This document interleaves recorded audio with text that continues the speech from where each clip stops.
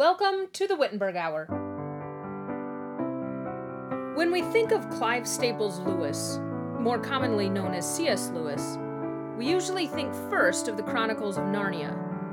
Following close behind is Mere Christianity, the Screw-Taped Letters, the Great Divorce, and the Abolition of Man. Perhaps Surprised by Joy or The Four Loves are on your list of C.S. Lewis favorites. Why is C.S. Lewis so popular? Why do many Lutherans find Lewis's writings so appealing? Hello and welcome to the Wittenberg Hour, where we explore big questions and discuss that which endures by means of that which has endured, that scholars may endure. My name is Jocelyn Benson, and I serve as head teacher of Wittenberg Academy.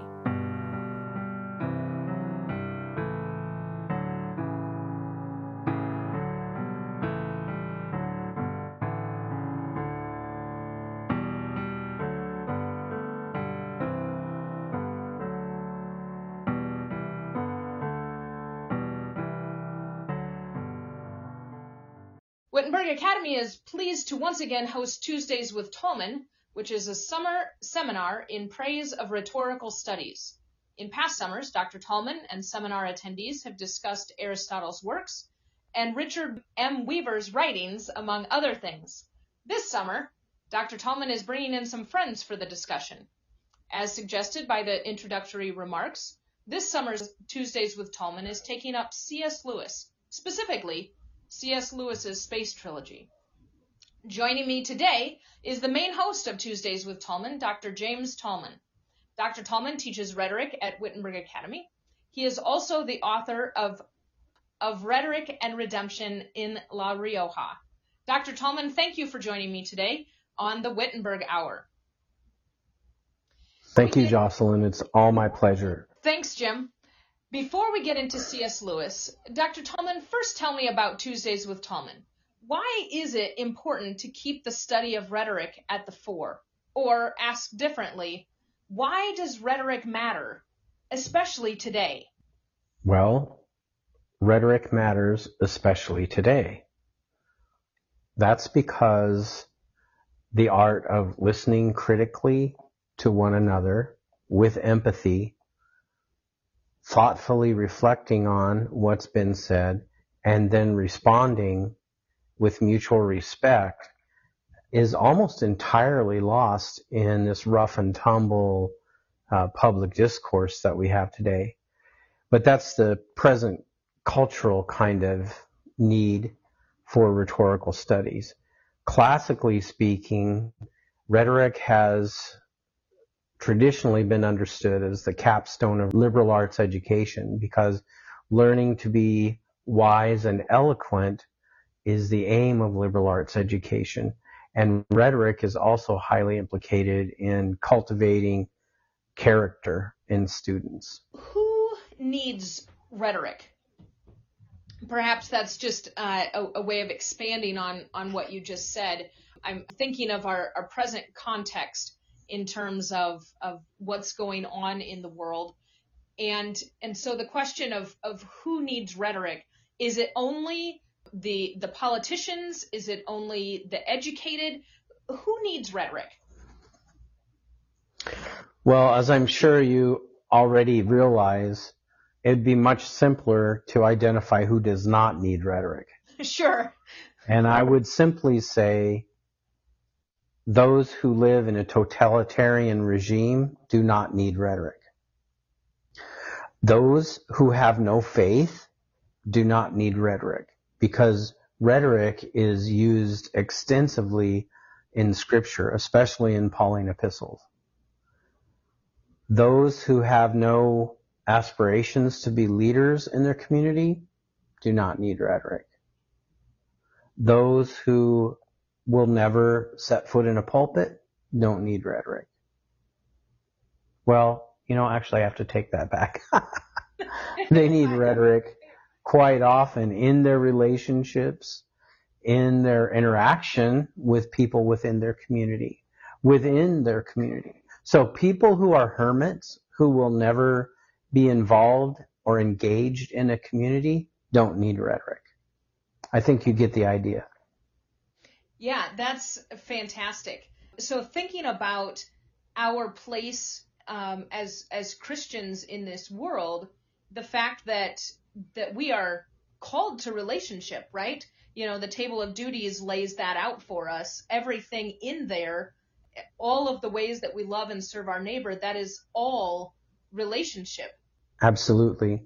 The law and the prophets are all summed up in this, that we love the Lord our God and our neighbor as ourselves. I would encourage everyone to consider sitting at the feet of Dr. Tallmon. He teaches a series of 3 rhetoric courses for Wittenberg Academy. Especially if you have a high school student, I would highly recommend considering Dr. Tallmon's rhetoric classes. Now to the topic at hand. This summer, Tuesdays with Tallmon is taking on C.S. Lewis's Space Trilogy. The Space Trilogy consists of Out of the Silent Planet, Paralandra, and That Hideous Strength. The first book, Out of the Silent Planet, was published in 1938. Paralandra and That Hideous Strength were published in 1943 and 1948, respectively. Now, as my scholars attest, I am big on context. What was going on while C.S. Lewis was writing his Space Trilogy? Let's recall, first of all, that C.S. Lewis was writing in jolly old England. But in 1938, England wasn't all that jolly. In fact, Europe was on the verge of World War II. In 1943, the Allied and Axis powers were in full fight, and Winston Churchill was busy saving England from the Nazis. C.S. Lewis himself had experienced war as a soldier in World War I, which was supposed to be the war to end all wars. In 1948, England was recovering from the ravages of World War II, which had been won by the Allied powers. Okay, just thinking about the context of the Space Trilogy in which C.S. Lewis was writing. 1945 was when That Hideous Strength was published. It was actually written right at the close of World War II. In my understanding of the history of ideas, Hiroshima signaled the abrupt end of the Enlightenment hope that we could experience better living through science. It was the natural extension of that mindset, which had been followed for 200 years, that if we just amass enough knowledge and utilize science and reason, we can solve the world's problems. That came to an abrupt halt, as I said, with the bomb, and the disillusionment that followed gave birth to postmodernity. And so I think that Lewis was writing in that spirit. He captured the spirit of the times, and That Hideous Strength in particular taps into what Dwight Eisenhower said in his farewell address was the dangers of the military-industrial complex.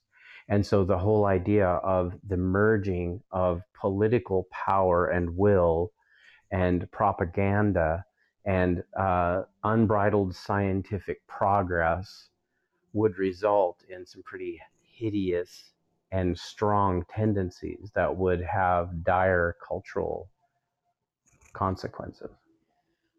What is the danger of pursuing progress without the restraint of the ethical strictures, and we talked about this, that are the fruit of a classical education?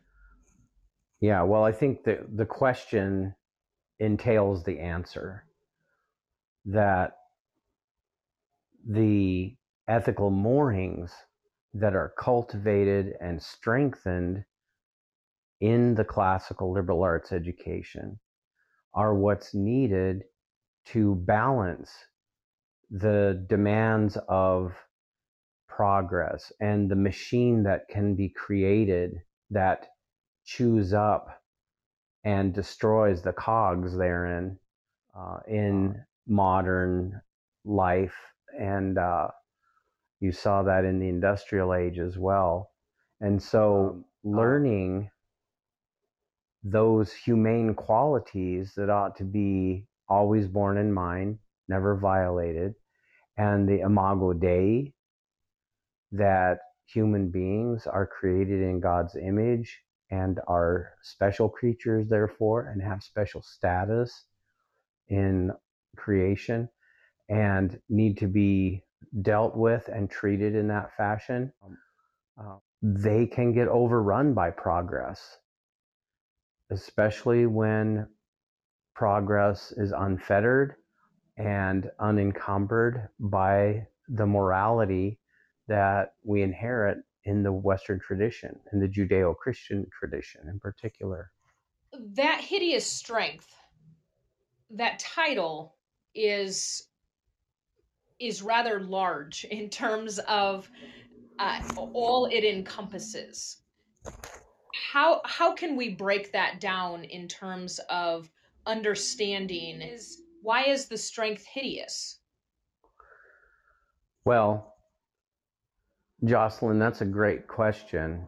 And I think that I'm going to rely on Jean Edward Veith's Postmodern Times to draw a little bit of the cultural critique that he offers in that book to bring to bear on that hideous strength, because it is related, and it is related to, as I mentioned before, Eisenhower's warning about the military-industrial complex.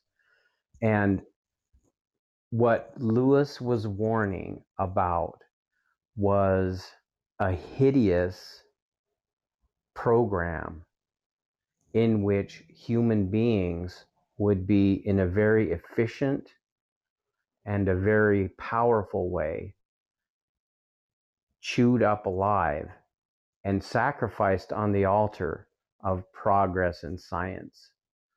And it was the logical extension, or the reductio ad absurdum, actually, of the Enlightenment project that ultimately leads to the destruction of humanity.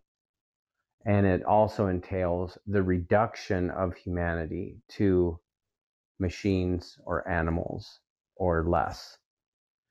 And it's so strong because it's the power of government combined with the power of propaganda, combined with the power of money through research institutions like the NICE in that hideous strength, and ultimately power from the pit of hell, the destroyer, the liar. That's a sobering thought. And especially thinking about the fact that we live post Lewis, that seemingly we are living in the times about which he was warning. And we look around and we see these very things. We see the strength and the power of these entities you just mentioned. Is there hope? Well, anyone who knows me knows I'm a big fan of Richard M. Weaver. And Weaver, like Lewis, he died the same year Lewis died. He was very prophetic in his cultural critique. And a lot of what I just said about the Imago Dei and how we have to preserve a vision, an elevated vision of humanity, so that, for example, our approach to education is robust and in keeping with the elevated status of humanity, so that human excellence is our aim. And the fruit of that is good leaders, good lawgivers, good judges, good pastors, and so forth, good mothers. And of course, liberal arts education is one of the primary solutions to that tendency to place everything else as a priority other than the ideals that I just mentioned. Now, I mentioned Weaver because Weaver said because of the denigration of education and social life and culture in the 1950s and 60s, that we needed to be ever vigilant to keep ourselves inoculated against and safe from the tendencies in our society and in the intelligentsia that would lead to denuded vision of humankind. And his final collection of essays that was published posthumously is called Visions of Order, the Cultural Crisis of Our Time. And he has some very good reflections there on the need for an elevated understanding of humankind and how imperative it is that we preserve that. And he says in a number of his essays that at the very time we need to be ever vigilant and understand what is the problem with that way of thinking, we are peculiarly unqualified to exercise that kind of discernment. And so it's really important that we keep fighting the fight in classical Christian liberal arts education, and that we understand the nature of the task at hand, but the outcome is not guaranteed. The only outcome that's guaranteed is Christ will return, and he's in control, and he will be victorious, and ultimately we win. But it appears to me that we're in the midst of the battle right now, and things are unraveling. As Yeats says in The Second Coming, the center no longer holds, in America at least. So there's a lot to do, and I think rhetoric and dialectic and the works of C.S. Lewis are highly implicated in the solutions that we'll find for this dilemma. So I pray every day, and I challenge my students all the time to take up this task and by the grace of God, march forward. Dr. Tallmon, you have some friends joining you for this summer's Tuesdays with Tallmon. Would you talk about them and maybe even give us some background in terms of how we came to this idea of discussing, reading and discussing the Space Trilogy? Well, the story of the conception of holding this discussion of the Space Trilogy is kind of fun because it just came up in Pastor Rene Castellero's Facebook thread about C.S. Lewis. We were talking one day, and I think I suggested, hey, it'd be really fun to have a summer book club kind of discussion of the Space Trilogy. And a lot of people jumped right on that idea, and so Pastor Castellero offered to organize it, and he eventually got myself and Reverend Brandon Coble from Wisconsin involved, and Dr. Jean Edward Veith. So we divvied out the work amongst us. I'm going to take up the caboose and discuss That Hideous Strength. Dr. Veith will discuss Paralandra because it's very literary and that's his wheelhouse. And Reverend Coble, who has taught C.S. Lewis as a lecturer at Marquette University, is going to kick off the series with his discussion of Out of the Silent Planet. So we decided to do it that way, and we asked Mrs. Benson if Wittenberg Academy would be interested in hosting, and being the gracious people they are, they decided to do that.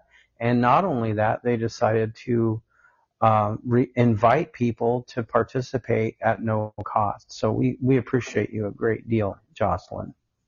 Well, it's our pleasure. As we ponder this urgency that we discussed a couple of minutes ago, giving the church really, as I look at the sign up list for those who are registered to participate in Tuesdays with Tallmon this summer, really this is a service to the church. We have clergy, we have laymen, we have Lutherans, we have non-Lutherans, and so this is really an exciting opportunity to do and to participate in the very thing that we were discussing earlier. Why in particular does this series support the study of rhetorical studies or the participation in rhetorical studies? Well, on the one hand, it really doesn't. We just utilize the time frame that we had available because we have an annual event. Actually, there are 2 annual events that Wittenberg Academy has kindly offered to host that aim to revive interest in the rhetorical arts. They are Tuesdays with Tallmon, which happens every summer, and then every fall it's reflecting on rhetoric over Rioja. Rioja is a particularly delicious brand of red wine from Spain, and it's the place where Quintilian grew up. And Quintilian was a contemporary of St. Paul. And so I have in my novel, I have them meeting in Spain and discussing rhetoric, ethics, pedagogy, the faith, and so on. But that little meeting is fun and it's more adult and it's kind of just, a celebration of rhetoric and all things rhetorical. Tuesdays with Tallmon, we switch out the theme every year. And as a matter of fact, I was in communication with Reverend Castellero talking about those aspects of rhetorical studies that would be of most interest to him, because I was going to tailor my teaching this summer to his interest, because he's really gotten enthused about studying rhetoric. And so when the idea emerged kind of organically on Facebook about discussing the space trilogy, we just decided to utilize the slots that were already available this summer and then expand it a little bit and invite some of my friends to help out. And that's how it came into being, and that's what it's about. It's not really expressly attached to the study of rhetoric, but I guarantee you those themes will emerge in every of the 3 works, because C.S. Lewis writes a lot about communication, and communication, well, let me just put it this way. I think this is interesting, and I'll leave it at this because I don't want to steal Reverend Coble's thunder. But the reason it's referred to as the silent planet was because there was no communication out into the galaxy beyond our moon. So Tellus was referred to as the silent planet. And there are a lot of implications of that. Here's another little teaser. On Paralandra, the primary character, whose name is Ransom, encounters an evil one trying to hypnotize and brainwash an innocent inhabitant of Paralandra. The way that happens is through talk, talk, talk, talk, talk, talk, talk. Ransom falls asleep. He wakes up, and the evil one is in her ear, talking, talking, talking. And you get the idea, I think.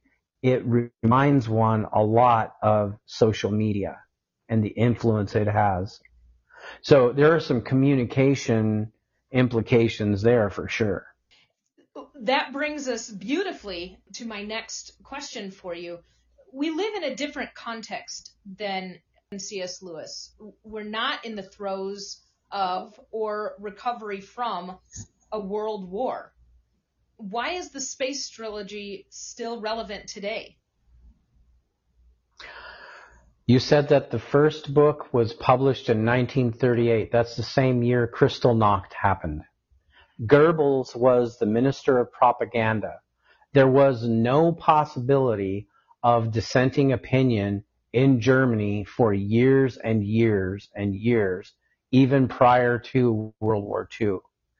Lewis paid attention in his trilogy and worked into his trilogy a treatment of the role of propaganda in bending people's will toward evil. That's universal. That's an enduring problem. What is the relation of propaganda to rhetoric? Because some in our world today, they use the word rhetoric to refer to propaganda. Is this a correct use? Not in my book. Sure. I refer to that very dichotomy every time I teach a new class. I take up that theme and I use Hitler specifically as an illustration of from an academic point of view, the heresy that rhetoric is an amoral tool, which makes Hitler a prime example of rhetorical excellence, right? Because he swayed a whole nation to do evil, to kill 6 million Jews. There are a lot of reasons why that presupposition is flawed, and I don't want to get into those right now, but maybe we can discuss them over the summer. But I argue that rhetoric is ethical all the way down. Take, for example, persuasion versus coercion. When you want to influence somebody, you have basically two choices. You can persuade them through reasoned discourse and mutual respect and trust in your word and your insight and the truth that you are promulgating.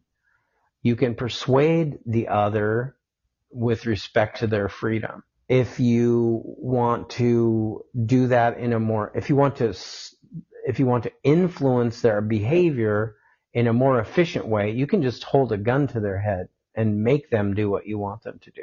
So from that dichotomy, the persuasion-coercion dichotomy, rhetoric as an art of persuading the other with respect to his freedom and out of concern for his soul.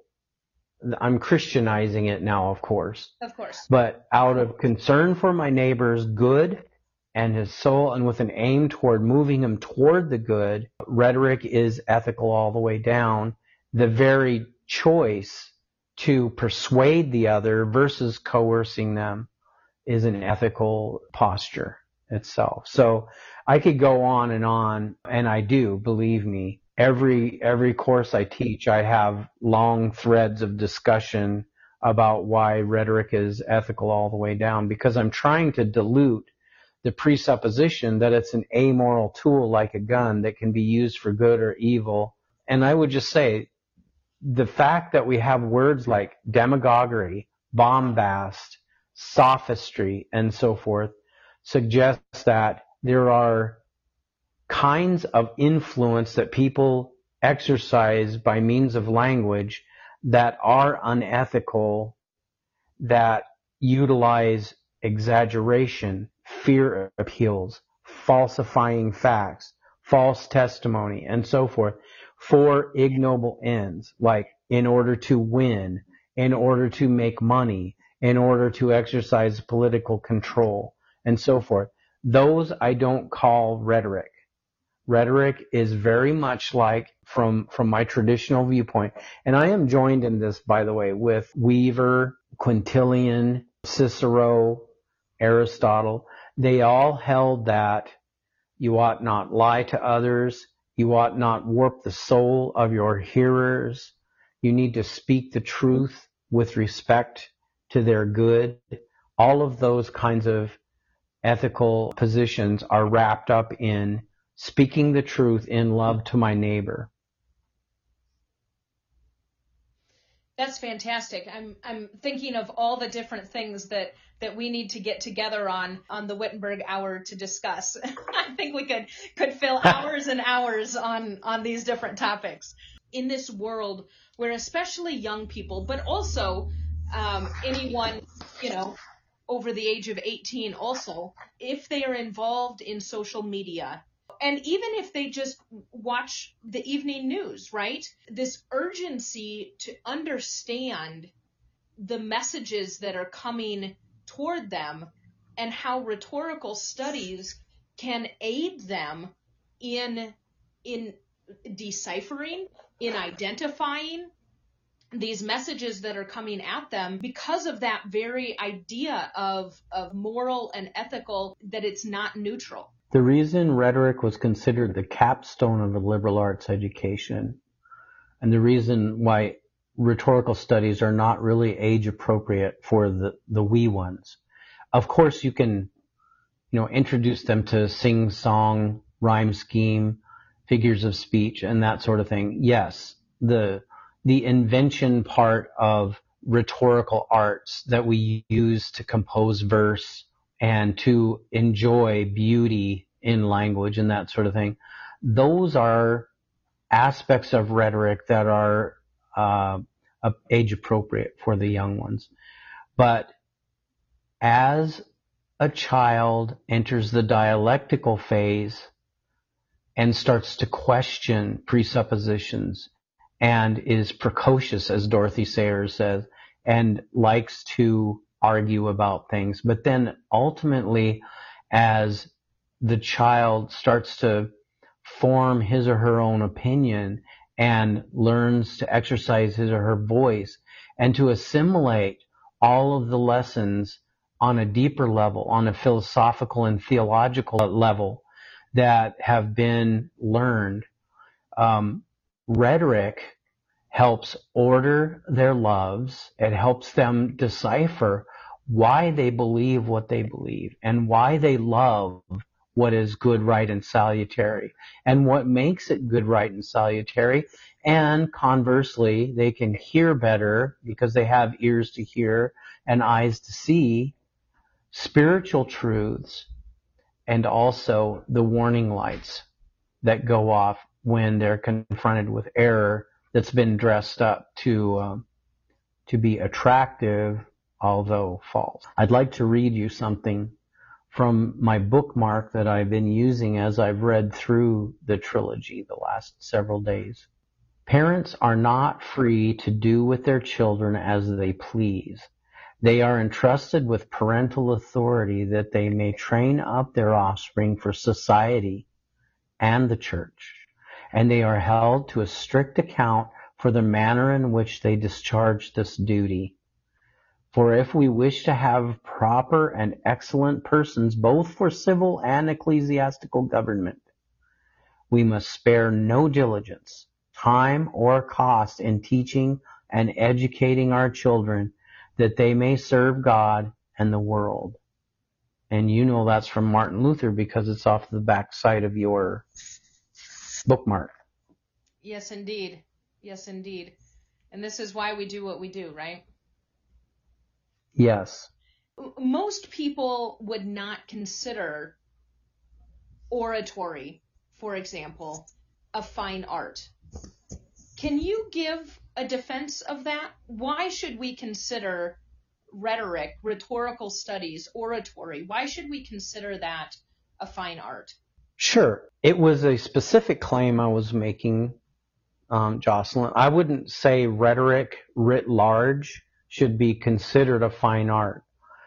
Within rhetorical studies and rhetorical endeavors, I would like to revive a perception of oratory as a fine art on the level of a music performance, a recital, etc.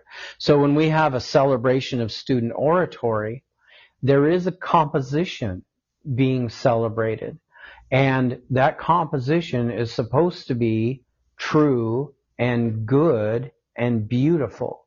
It is supposed to move the souls of the auditors. And that's what we aim at on the senior level of rhetorical studies. Oratory is the capstone of rhetoric within liberal arts education. And I approach that oratory assignment in rhetoric level 3 as a senior thesis, more or less. Okay? And it's supposed to, well, actually, they have a think piece that's assigned after they do the oratory that's supposed to reflect on all of the lessons they've learned in Rhetoric 1, which is foundational, Rhetoric 2, which covers argumentation and debate, and Rhetoric 3, which covers imagination, style, and cultivating one's voice. So that package and that context is supposed to equip them for excellence in oratorical speaking that aims to inspire people to move their souls and show them better versions of themselves. I don't think I have to elaborate anymore on the value of that. You brought up the concept of imagination, and C.S. Lewis certainly rouses the imagination, right, in his different books. Why is the ability to rouse the imagination or move the imagination, why is that important? Because, as Einstein said, imagination is more important than knowledge. I'm just going to let that work for a second. That's a radical thing to say, but especially when you consider the source. Albert Einstein said that. And let me just say on a very personal level, this morning I was eating breakfast and having coffee and finishing up Paralandra. And this is a note I wrote. The framework C.S. Lewis Imagineers, in which he recasts the redemption story on an interplanetary scale, is breathtaking. The amplification he utilizes to describe Martian and Venusian landscapes and seascapes, flora and fauna, all of which are beyond human reckoning, is without parallel. But the way Lewis reframes theology, especially in Paralandra, chapters 16 and 17, you're welcome, Dr. Veith. Theology, that framework that he imagineers, makes me weep for its sheer genius. That speaks to the importance of imagination, I think. It really is tied up. The more I teach it and the more I think about it, it's really tied up in having ears to hear and eyes to see spiritual truth. This is something especially today where there seems to be a dulling or a deadening of the imagination. Neglect. I like that word. Yes. A neglect of the imagination. Can the imagination be killed? You know, it can. Also, I might say, and I think this is important for homeschool parents and classical educators to understand, love of wisdom can be killed. That's why I think Luther, who was certainly familiar with those who would kill his love of wisdom and his imagination by just stupefying and overbearing and deadening detail and minutia. He called, when he wrote about education, he called it child's play quite often. I don't think he was talking about we need to make an environment in the classroom that's filled with frivolity. I don't think that was it at all. I think he was trying to cultivate love of knowledge and joy and learning. And we see that in C.S. Lewis's most famous series, The Chronicles of Narnia. Do we see that same theme, imagination, is there, I mean, the space trilogy is pretty heavy, right? In terms of everything that we're pondering as we read the space trilogy. Is there a playfulness at all? Or does imagination not necessarily have to fall in the realm of playfulness? That's a good question, because there is certainly intellectual play in the space trilogy, but I think what moves me to tears, and I wasn't exaggerating when I wrote that, but what moves me to tears is just watching Lewis at work. First of all, his descriptions and his explanations of the inexplicable are breathtaking. But then to watch him at the apex of the story that happens on Paralandra, the recasting of the redemption story in a completely different world, is sheer genius.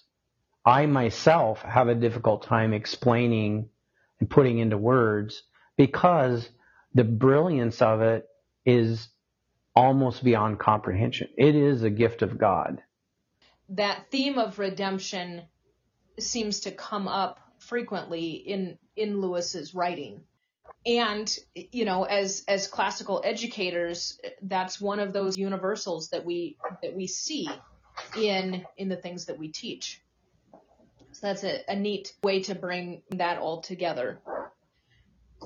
Yeah, well, when I taught my 7th and 8th graders at Trinity Lutheran Church and School in Cheyenne, Wyoming, we had the best time reading through the space trilogy. We never made it through all 3. In fact, I challenged them to read That Hideous Strength at home over the summer. We made it through Out of the Silent Planet and Paralandra, and it was just fantastic. And I did writing exercises with my students based on Lewis's explanations of the inexplicable, and I challenged them to try to learn the art of explaining things for which there is no frame of reference on Earth. So we had some pretty clever and interesting short stories come out of that. And, you asked a while back about the cultivation of imagination and excellence and stuff. Number one, 7th and 8th graders did just fine with that kind of abstraction. And number 2, they loved it. And I loved teaching it to them. I want to put in a plug for the abolition of man before we move on.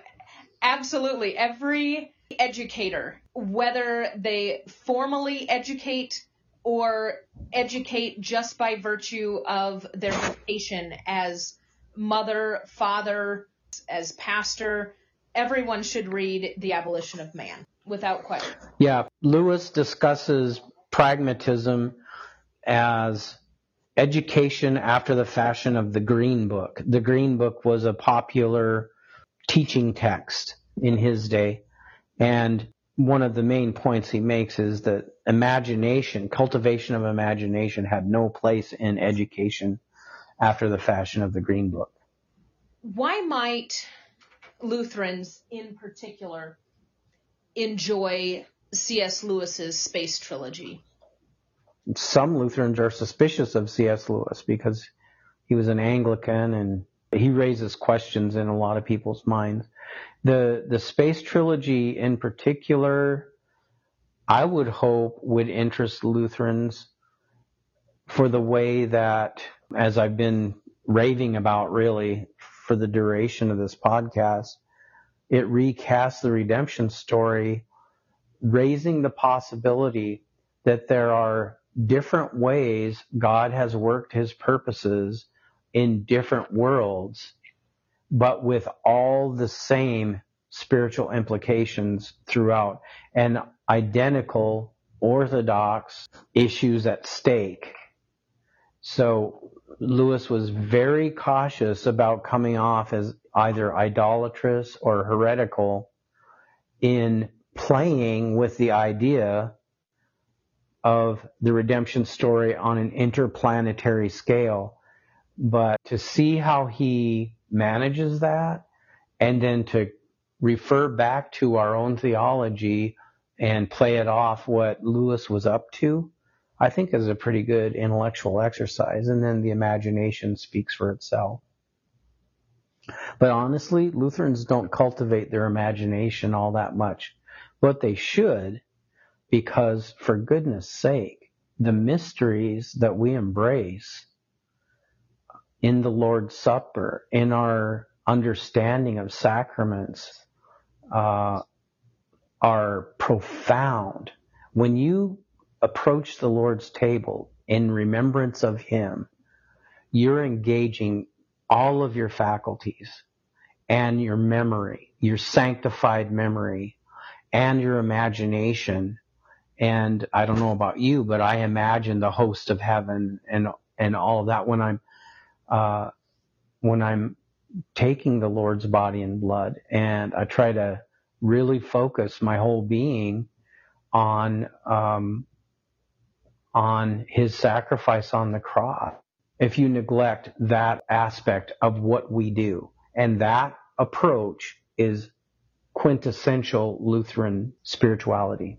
That brings to mind Dr. Arthur Just's book, Heaven on Earth.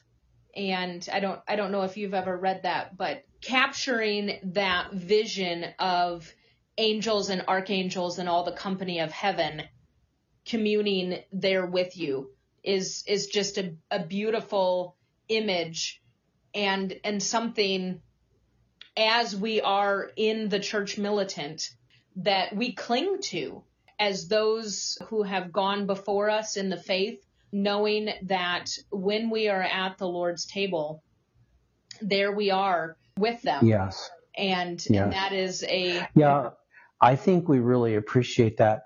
But to the extent that a person cultivates imagination and understands the value of imagination and understands the role of a sanctified imagination within true Christian worship and practices, one's faith is enriched, and vice versa. If we neglect that, all that we've been talking about, Jocelyn, if we neglect that, we don't have as rich a faith walk as we might have had we been educated in that fashion.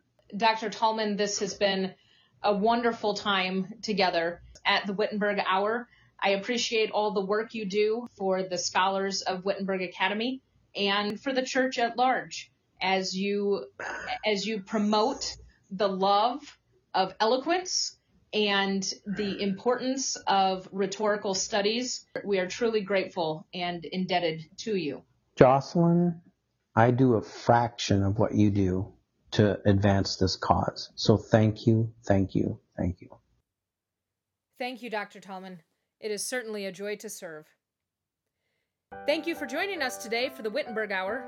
Be sure to subscribe to the Wittenberg Hour so as not to miss an episode. If you would like to learn more about Wittenberg Academy, please visit our website at www.wittenbergacademy.org. You can like and follow Wittenberg Academy on Facebook, Twitter, Instagram, and Pinterest. Be sure to join us again next time on the Wittenberg Hour.